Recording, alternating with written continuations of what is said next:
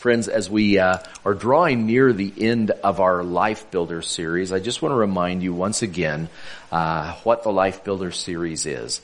As we remember in 1 Corinthians chapter 3, verses 10 to 11, the Apostle Paul says, a life is like a process of building. And that the foundation of your life, the building of a church or an individual, is salvation through Christ alone. Paul says in verses 10 and 11, by the grace that God has given me, I laid a foundation as an expert builder, and someone else is building on it.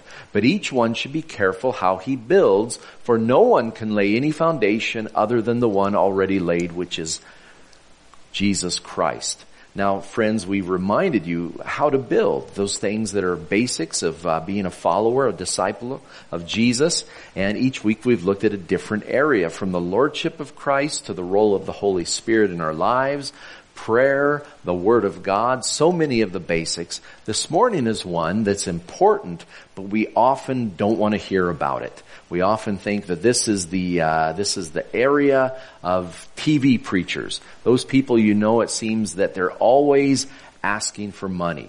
Well, I'm not asking for money. I'm reminding us who we are in our relationship as followers of Jesus. It is a stewardship message, and I don't apologize for that, because the secret of being a good steward is understanding what that is, and it's key to your relationship with the Lord.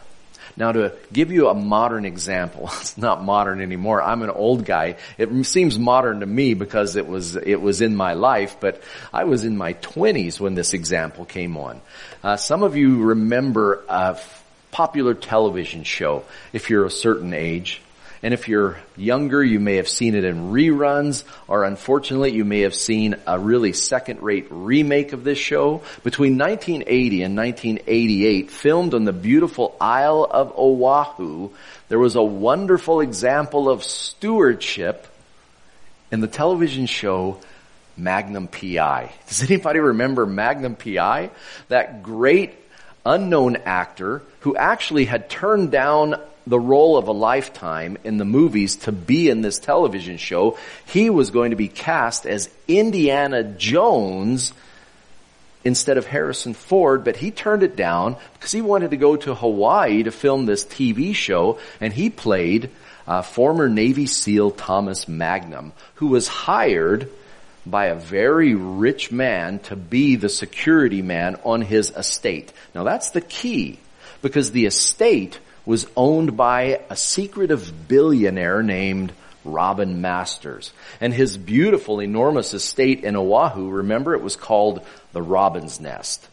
Now this estate was overseen by a steward, a caretaker, an estate manager who took his orders from the owner and took care of all of these beautiful possessions, the mansions, the swimming pools, the red Ferrari that Thomas Magnum drove. None of that belonged to the men on the estate. It all belonged to Robin Masters. And the secret was, his name was Masters because he was the master.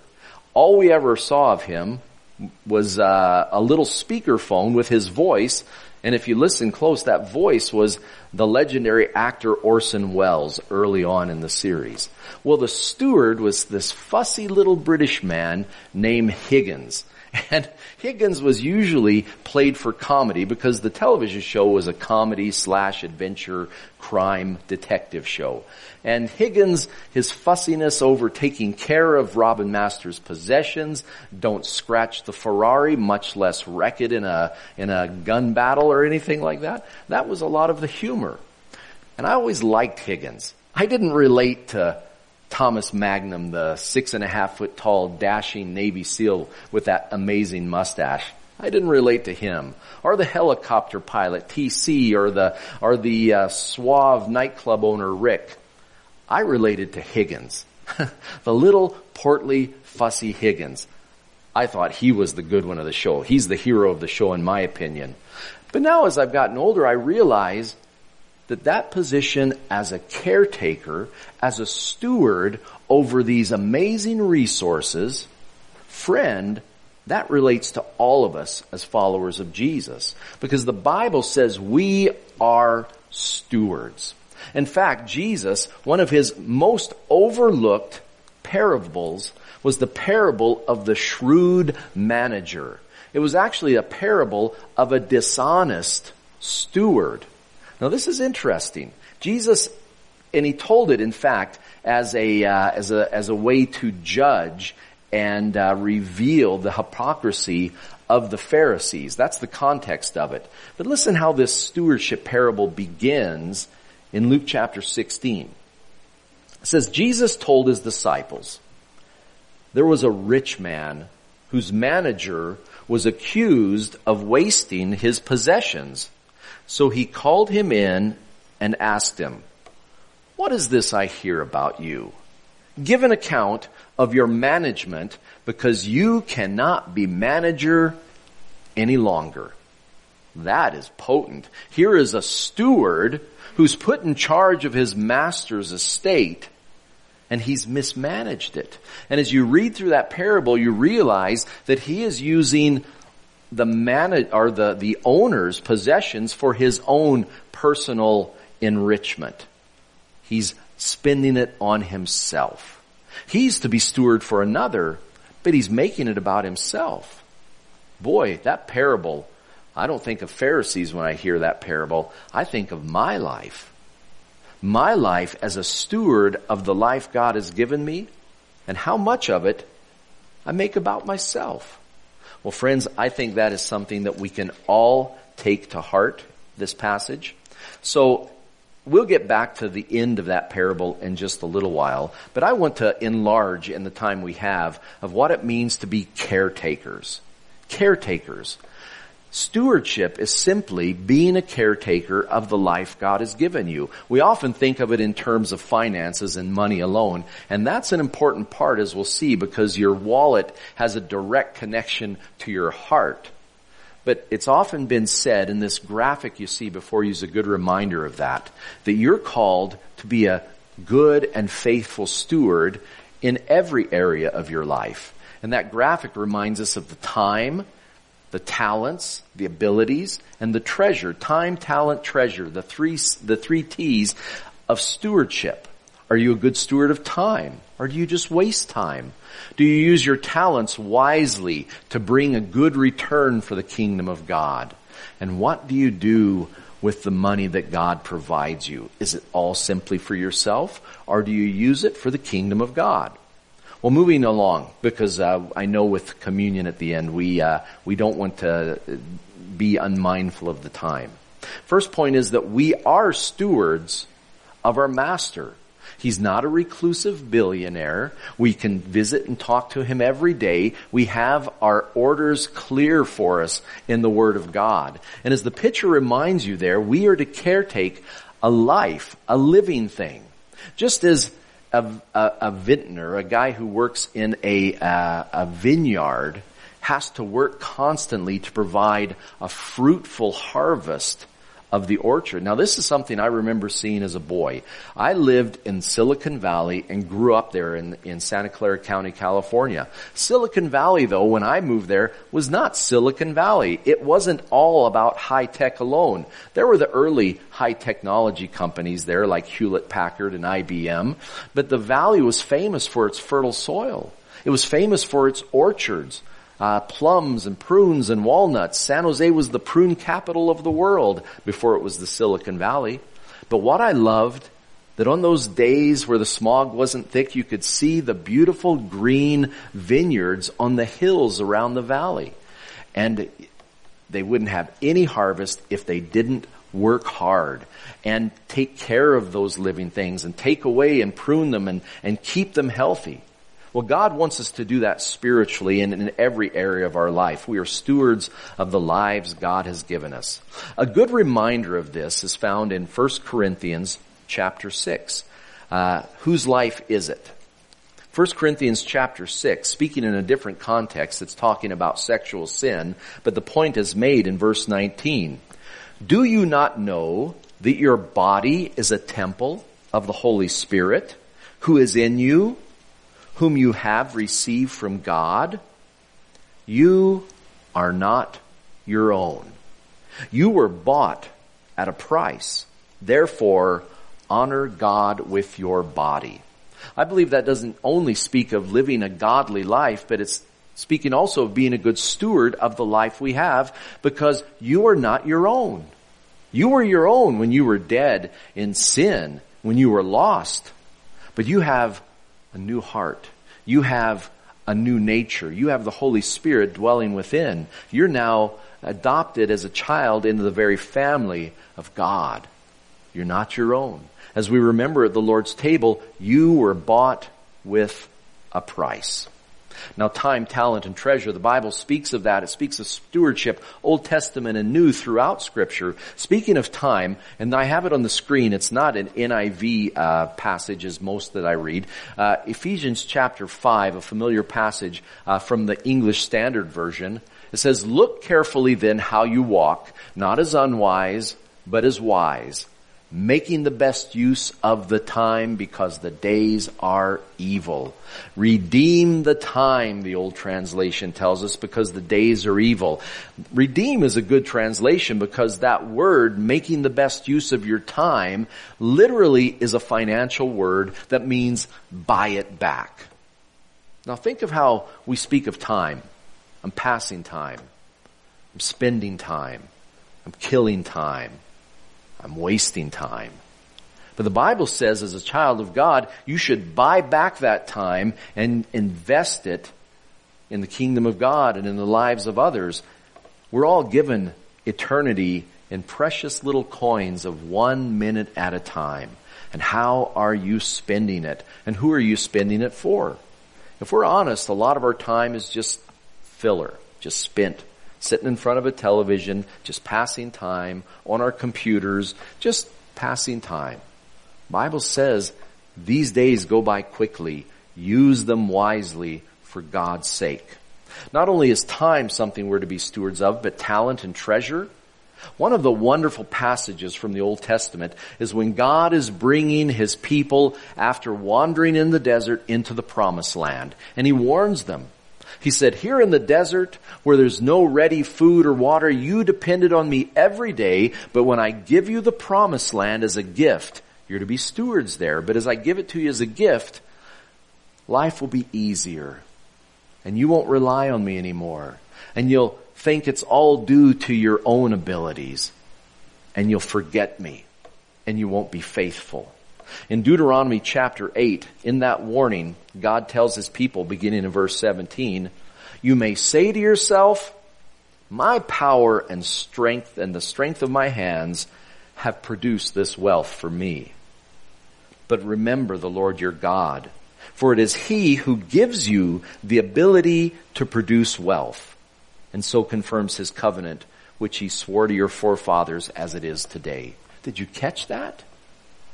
Your wealth is a gift from God. Your ability to produce that wealth, whether it be working at a computer or building a building, whatever it is, that's a gift from God as well.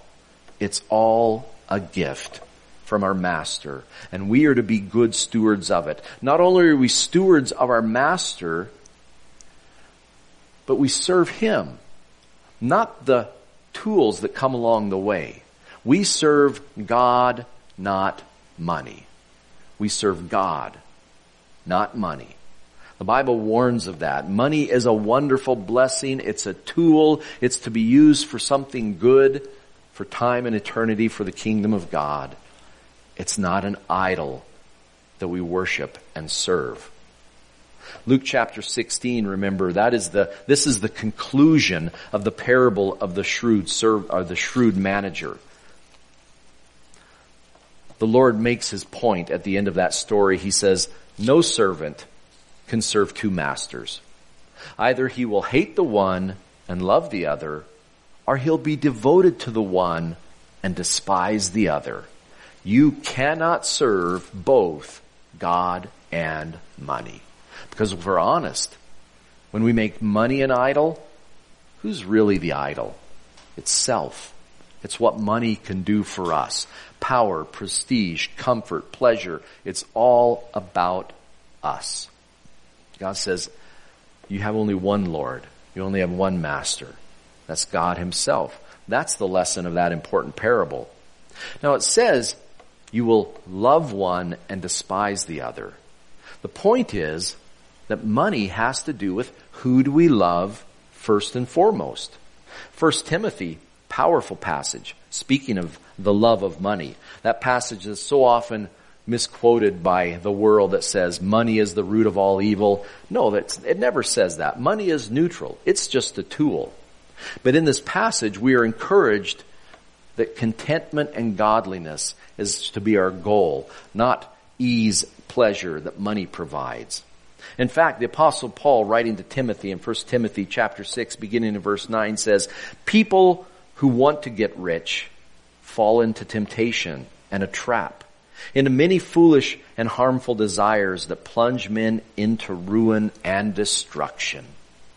For the love of money is a root of all kinds of evil. Some people eager for money have wandered from the faith and pierced themselves with many griefs. Now we understand that even happens today. We see great ministries fall because of self being the master. We see people in sexual sin, putting pleasure first. We see people in financial sin, being caught with their hands in the cookie jar. But the Bible says we serve God, not money. The love of money, worship of money, making it an idol. Oh, that's the root of all kinds of trouble. Jesus puts it so well, as our Lord, the master teacher, always did. He says money is not a wallet issue, it is a heart issue. In the Sermon on the Mount, as Jesus turned his attention to money in Matthew chapter 6, verse 19, he says, do not store up for yourselves treasures on earth, where moth and rust destroy, where thieves break in and steal, but store up for yourselves treasures in heaven, where moth and rust do not destroy, where thieves do not break in and steal. For where your treasure is, there your heart will be also. What's your treasure? Is it the Lord? Is all your love reserved for Him and the blessings He pours out on you? Or do you make a tool like money an idol, focusing on self? Well, that contentment with the Lord, that's something put so well in Hebrews chapter 13, so pointedly. Hebrews 13:5 says, keep your lives free from the love of money and be content with what you have, because God has said, never will I leave you, never will I forsake you. Did you get that? It's not just saying, oh, be happy to be poor. No, it says you have Jesus, He'll never leave you. Jesus is not just enough. Jesus is so much more than enough. If you have Christ with you, you are rich in every way that counts. The temporary things that this world offers, those pale in comparison. Billy Graham, speaking of this heart issue, I have a quote from Billy Graham. He says, tell me what you think about money, and I can tell you what you think about God. For these two are closely related. A man's heart is closer to his wallet than almost anything else. Boy, truer words. Not only do we serve God, not money, but God, as we saw in that parable, desires mindful stewards. Now, mindfulness these days, that's the next point. Mindfulness these days is often misused as a type of meditation, an existential being in the moment. But mindful just means being alert, being aware, being intentional.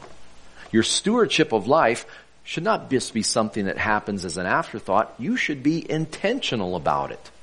Your time, your talent, your treasure, every area of your life, your relationships, everything is God's gift, and you need to be a good steward of it. And He wants us to be aware and organized and put this in place. In fact, the Bible gave us a wonderful example in the letters of Paul.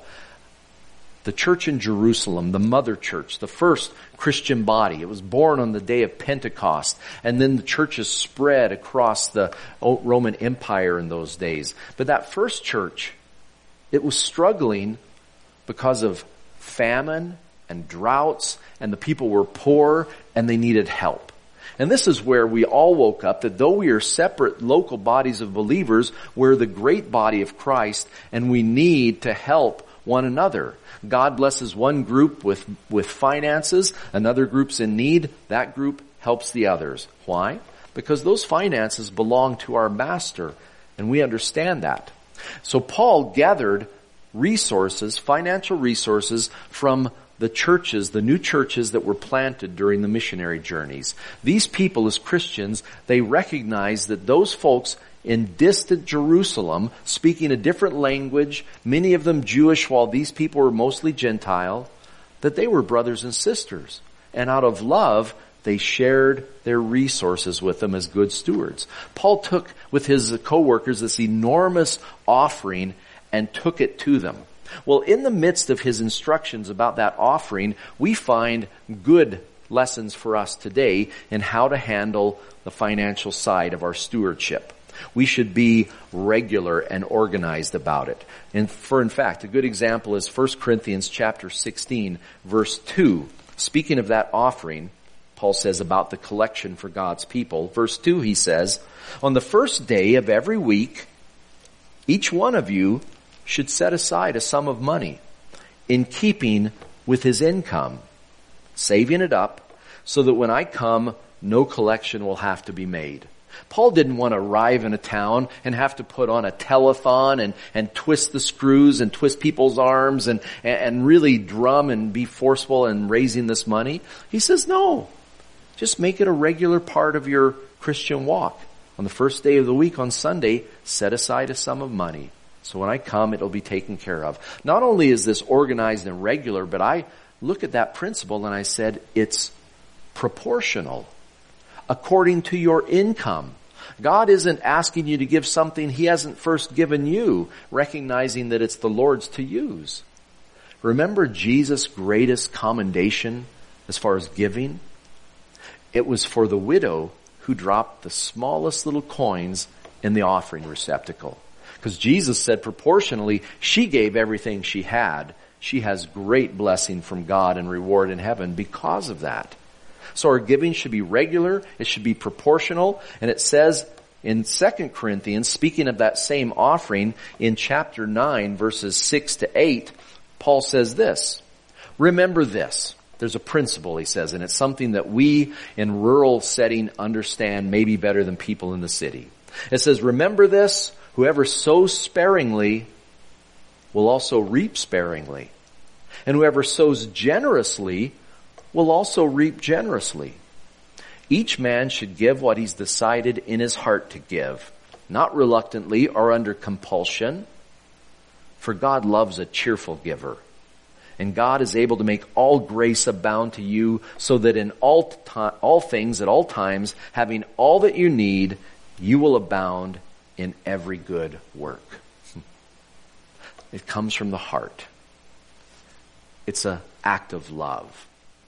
And it's something that you should decide ahead of time, not somebody putting pressure on you. It's not like a telemarketer trying to trick you out of something. It's something you do, recognizing the proportionality of it, doing it regularly, and doing it cheerfully because you're giving back to God something you recognize as His, and it will be a blessing to somebody else. Those of you who know the secret of giving, your time, your talent, your treasure, you recognize that you receive back far more than you can ever give.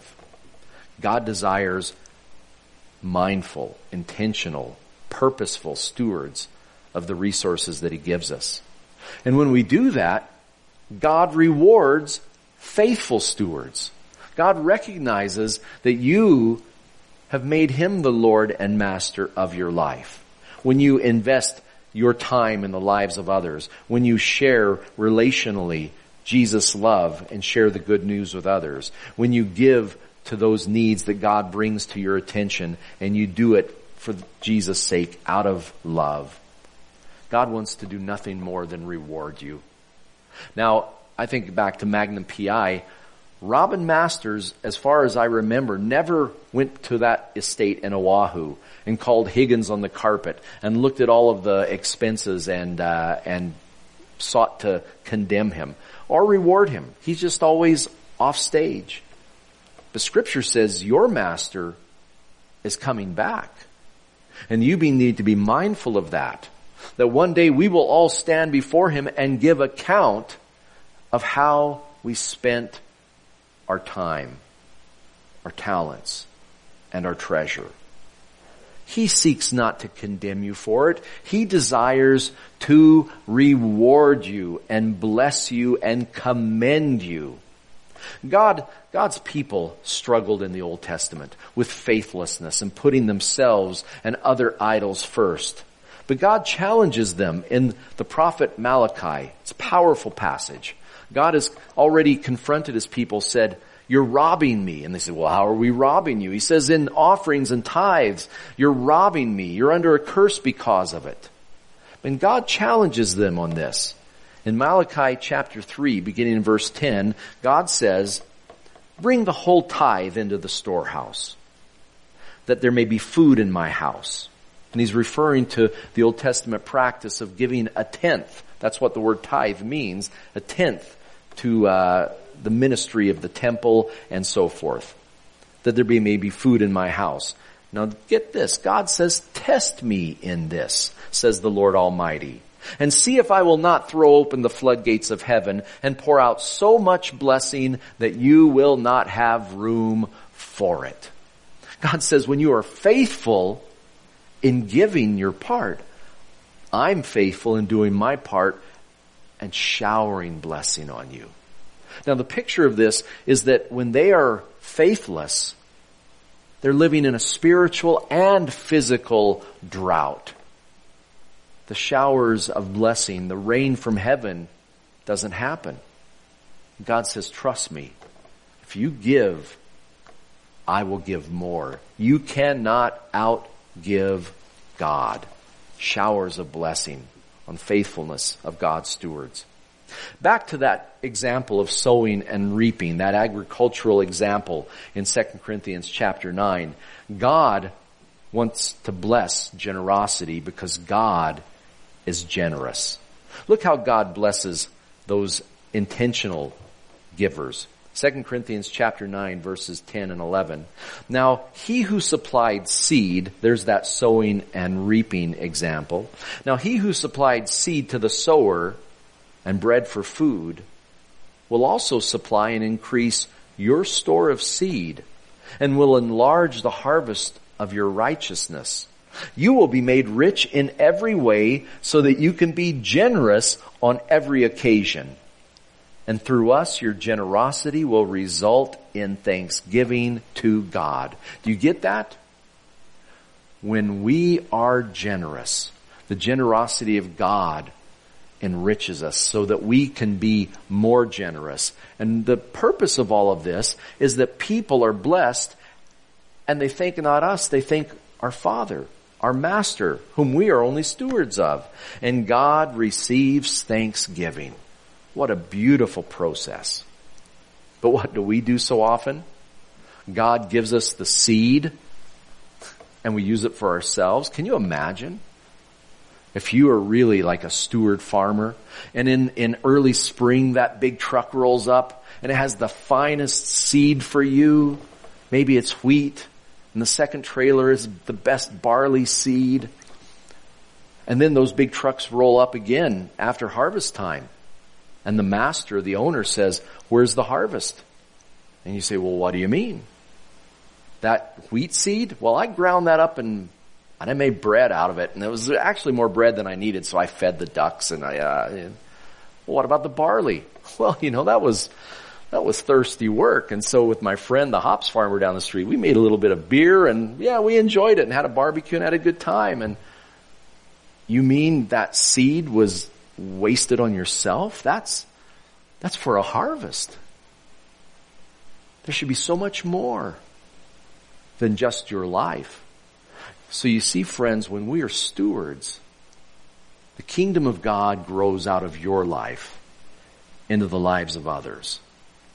The harvest is not just personal righteousness, but it's people coming to know Jesus through your generosity, supporting people like Lindell and Paolo on the mission field, sponsoring children through House Upon the Rock that they may receive their education and so forth. You grow the borders of God's kingdom, and He wants to be generous to you. The more you give, the more God gives you the ability to give. I've seen it time and again that the most generous people I know for the kingdom of God, they never lack because God always replenishes them and they keep being able to be a blessing and God is praised. Well, we often, because of the strong message, are afraid of Matthew chapter 25, separation of the sheep and the goats. But that's a secondary example to the first example, which is the parable of the talents. You have a master who has given you talents. Talent was a measurement of precious metal, but it also means the talents that God has given you, the abilities that He's given you in life. Your master has given you talents, and He's coming back one day, and you will give account for how you spent your life. Did you invest it and bring in a greater return, or is it still just you living for you? God wants to reward you. And what a precious reward it is. It says in Matthew chapter 25 verse 21, His master replied, "Well done, good and faithful servant." That servant's the steward. "Well done, good and faithful steward. You have been faithful with a few things. I will put you in charge of many things. Come and share your master's happiness." The Father's estate, kingdom of God, your home in heaven. No longer are you just a steward, but you're in the family of God. This becomes your birthright and your home one day. God loves to reward faithful stewardship. The generosity of God, this being the first Sunday of the month, we remember it at the Lord's table. At this time, I'd like to encourage you at home to lay your hands on your communion elements, and those here among us taking the fellowship cups with the various layers, begin to peel back that cellophane. That top one's a little tricky. Because when we do that, we recognize we are remembering God's greatest gift, God's ultimate act of generosity when a lost and sinful world was given the Son of God as a Savior to take our sin and pay the price on the cross on our behalf. Remember, God gave His best when He gave Jesus. That point is made so clearly that the smallest child can memorize John 3:16. His gift was an act of love. For God so loved the world that He gave His one and only Son, that whoever believes in Him shall not perish but have eternal life. That's what we remember today. That's what Jesus did for us at the communion table. Before we share the elements, let's spend just a brief moment in prayer. Let's pray together. Heavenly Father, as we reflect on your word this morning, your word speaks so much about stewardship. It doesn't shy away from talking about money because, Lord, that's part of our lives. Money is a reflection of our abilities and our gifts, our possessions, which we only own for a brief season. They're only on loan from heaven. We can't own land. It was there before us. It'll be there long after we're gone. The things that we have and believe we hold so tightly, Lord, they're like water running through our fingers. Lord, in the brief time that we have them, may we use them for your glory. May we not waste or spend time unwisely, but may we redeem it and buy it back for your kingdom's sake. May we invest in the hearts and lives of others. And may our generosity and cheerful giving reflect the great giving and generous heart that you have. Lord, that generosity was on clear display when you gave us Jesus. And though, Lord, we as sinful people rejected him and nailed him to a cross, he fulfilled his purpose in coming and took our sin and paid the price on the cross. Lord, we remember his great love today as we come to the Lord's table. Lord, touch our hearts fresh and new with the giving love of Jesus, that our heartbeat may reflect yours. Father, we ask this all in Jesus' precious name. Amen. Friends, reminding you of the familiar passage in Paul's letter to the Corinthian church, 1 Corinthians chapter 11. Paul says, "For I received from the Lord what I also passed on to you. The Lord Jesus, on the night he was betrayed, took bread. And when he had given thanks, he broke it and said, 'This is my body, which is for you. Do this in remembrance of me.' In the same way, after supper, he took the cup, saying, 'This cup is the new covenant in my blood. Do this whenever you drink it in remembrance of me. For whenever you eat this bread and drink this cup, you proclaim the Lord's death until he comes.'" We'll take in hands the element, the bread or the wafer. It's a symbol and reminder of the body of Jesus, freely given of his own volition on our behalf to the cruel cross. Jesus said, "This is my body, which is for you. Do this in remembrance of me." Let's share it together.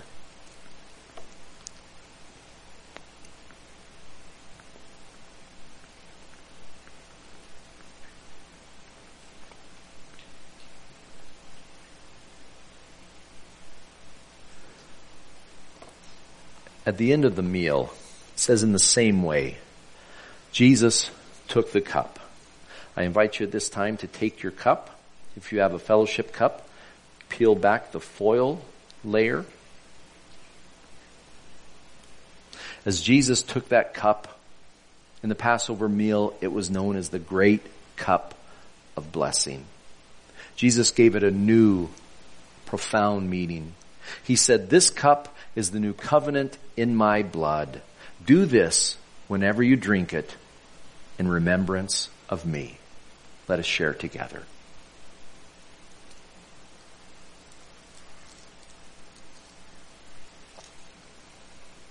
Amen. Friends, those of you here with us in person, let's stand together as we are dismissed in prayer. Let's stand. Oh, Heavenly Father, we thank you for the blessings of this day.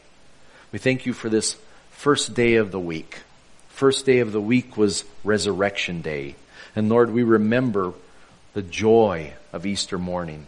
Lord, such a profound and great thing that we celebrate it every week, a weekly anniversary of Jesus' resurrection. Father, thank you for your good word today, that we are gifted in so many ways, and we are to be good stewards of these lives you've given us for your glory's sake. And Father, thank you for the Lord's table. Oh, what a blessing it is to remember Jesus' deep, deep love for us.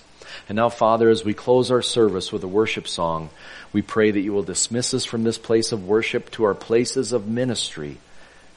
We pray all of this in Christ's name. Amen.